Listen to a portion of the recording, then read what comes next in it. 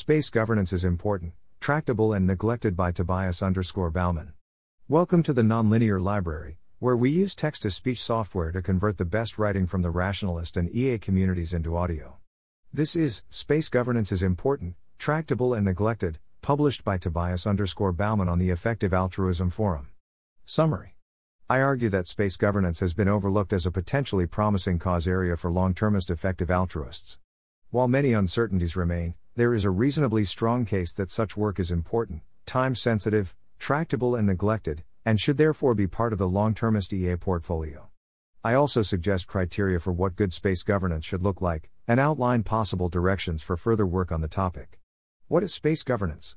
It's plausible that humans, or their successors, will eventually be able to colonize space. There are already various Mars missions, and future technological advances might make large-scale colonization economically feasible. Space governance encompasses the laws, rules, norms and institutions that structure interactions in space, as well as mechanisms that are used to establish and enforce those. For the purposes of this post, we're interested in a subset of space governance that I will call long-term space governance. Long-term space governance refers to the processes of interaction and decision-making among the actors involved in the large-scale settlement of space. Space colonization is currently not well covered by existing governance mechanisms. The most significant treaty in internal space law is the Outer Space Treaty, signed in 1967, which establishes that space shall be free for exploration and use by all nations, but that no nation may claim sovereignty of outer space or any celestial body. 1. Subsequent efforts to establish more comprehensive rules, such as the Moon Treaty, which grants jurisdiction over celestial bodies to the international community, have largely failed to achieve widespread assent. Therefore, we currently lack a coherent global framework for space governance.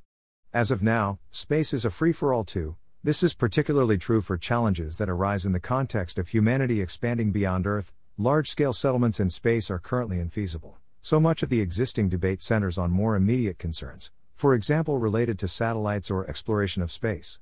The work I have in mind aims to replace the current state of ambiguity with a coherent framework of, long-term, space governance that ensures good outcomes if and when large-scale space colonization becomes feasible.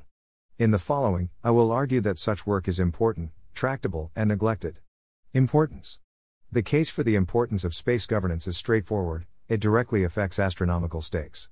On a cosmic scale, Earth is a tiny point in a vast universe containing hundreds of billions of galaxies. Our own galaxy, the Milky Way, already contains at least 100 billion planets. So, while space governance is not fundamentally different from existing governance problems, it takes place on a scale never before seen in human history. Also, the range of possible outcomes is huge.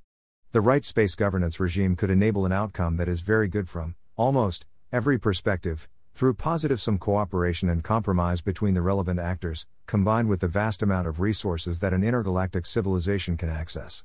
Cf. Eric Drexler's Paretotopia. On the other side of the spectrum, escalating conflicts and warfare on a cosmic level could cause actors to inflict unimaginable horrors on each other, resulting in suffering on an astronomical scale. That said, one could object that anything we can do now will be overturned in the future, rendering our efforts irrelevant.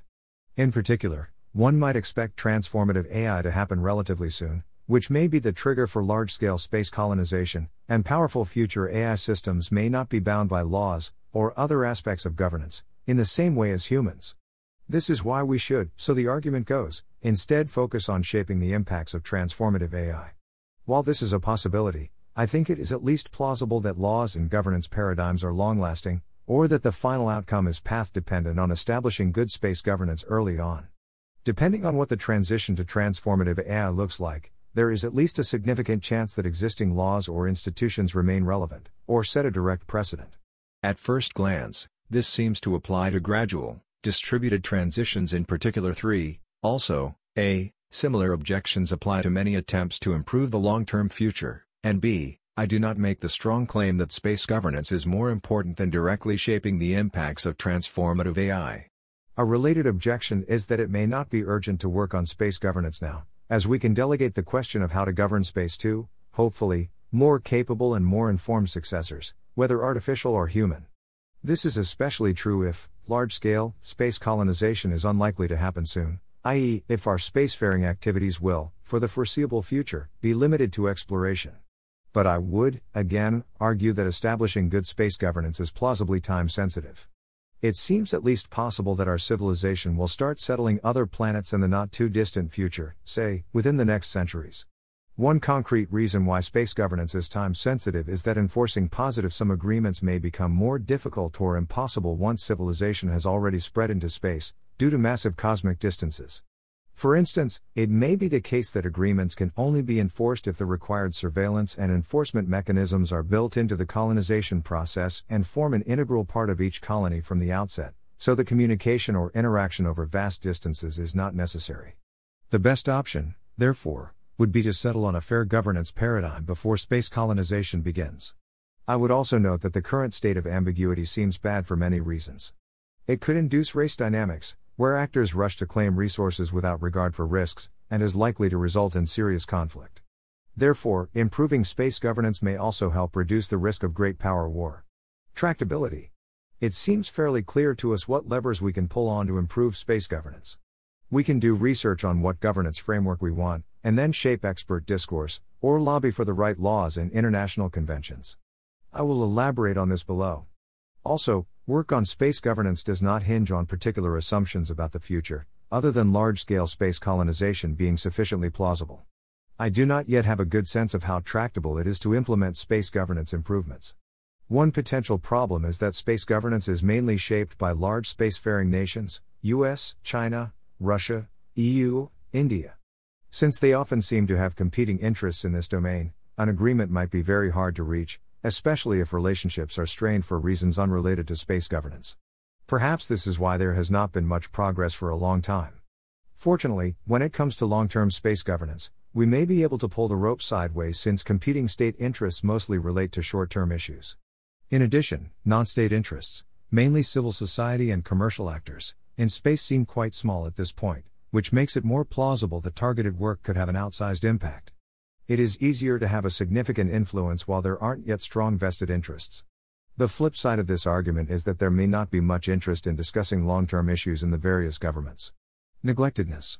There is some work on space law and space governance, for example by the Committee on the Peaceful Uses of Outer Space, but our impression is that this is mostly focused on short-term issues. I am not aware of any actors doing systematic work or advocacy regarding the long-term concerns outlined in this post, although the need for a coherent space governance framework has been pointed out, for example 1-2. What is good space governance? So far, I bracketed the question of what kind of space governance regime I would like to see. This is because the long-term effects of governance regimes are hard to predict, and further research is needed to be confident in any particular idea. Even abstracting away from practical and political constraints, it's not clear what the ideal governance paradigm would be. Nevertheless, I would like to offer some preliminary thoughts. A top priority is to reduce the risk of major conflict. Space warfare is not only a massive waste of resources, but might also result in moral atrocities, similar to past wars, but on an astronomical scale. In other words, it is a potential risk. It is clear that we would much prefer a governance regime that promotes positive-sum cooperation and compromise. More specifically, we would like to ensure cosmic rule of law. This entails an adequate level of external control, through enforcement of certain laws, norms, and agreements, over what actors in space are, and are not, allowed to do. It should be possible to stop bad actors from causing a lot of harm. We should prevent cosmic anarchy.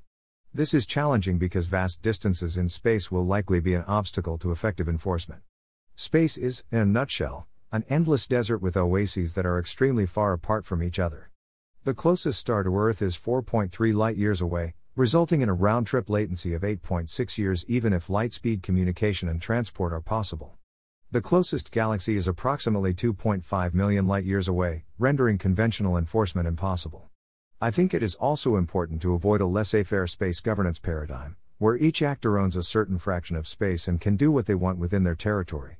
Such property rights would arguably work for commercial and selfish interests, and may well be the arrangement that would emerge by default.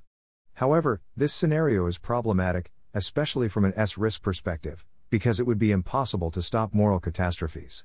What would be a good space governance paradigm? Here are some first-pass ideas, assuming a sufficient degree of enforceability.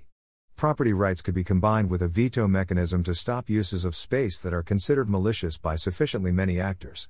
Rather than allocating territory, we could only allow rights to use certain resources in certain ways.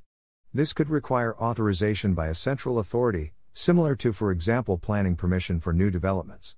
Rather than dividing space up, it could be considered a commons with shared, democratic, control by many stakeholders. In any case, it would arguably be good to settle on a clear paradigm before large-scale space colonization becomes feasible.